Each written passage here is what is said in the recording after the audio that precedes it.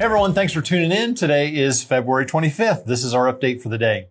Yavapai County has conducted 101,000 tests with 17,422 positive cases.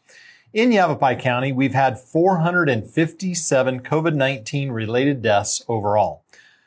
This represents 54 new cases countywide since yesterday, and it includes 8 new cases in Prescott. So those numbers continue to decline, which is a good thing. Hospitalizations in the county are at 33 right now, with 29 at our 2 YRMC campuses, and we don't have any cases at our Prescott VA. Here's a little update regarding vaccine distribution. Vaccines have come in, and our health providers are catching up following the supply disruptions a few weeks ago, so this is good news. Here in Yavapai County, we've administered 55,468 doses of Moderna vaccine, with 8,768 people who are now fully vaccinated.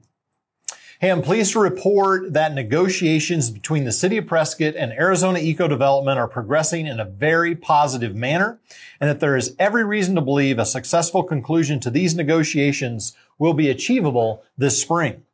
Hey, we all understand the widespread community interest and support for these negotiations and appreciate your continued patience. I think it's safe to say that these complex negotiations are winding down, and very soon the public will have ample opportunity to review and comment on the development agreement, annexation, and the deal terms.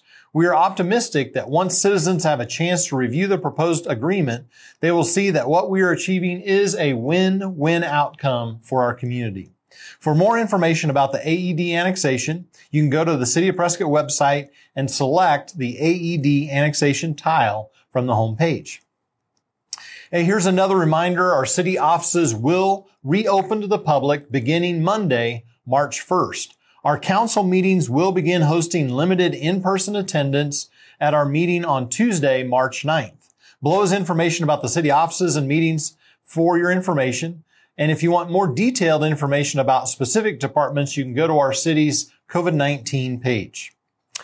I also want to let you know about a very important event that's coming up that's hosted by a local nonprofit here in Prescott called Arm to Know. Arm to Know is holding a mental health 911 event on Thursday, March 4th from 6:30 to 7:30 at Prescott High School's Ruth Street Theater. This event is for adults in the community concerned about the mental health of our students during this challenging time. This event will follow social distancing guidelines and masks will be required. The event is free to the public, but tickets will be required at the door. Attendance is limited, but they are working on a live stream component.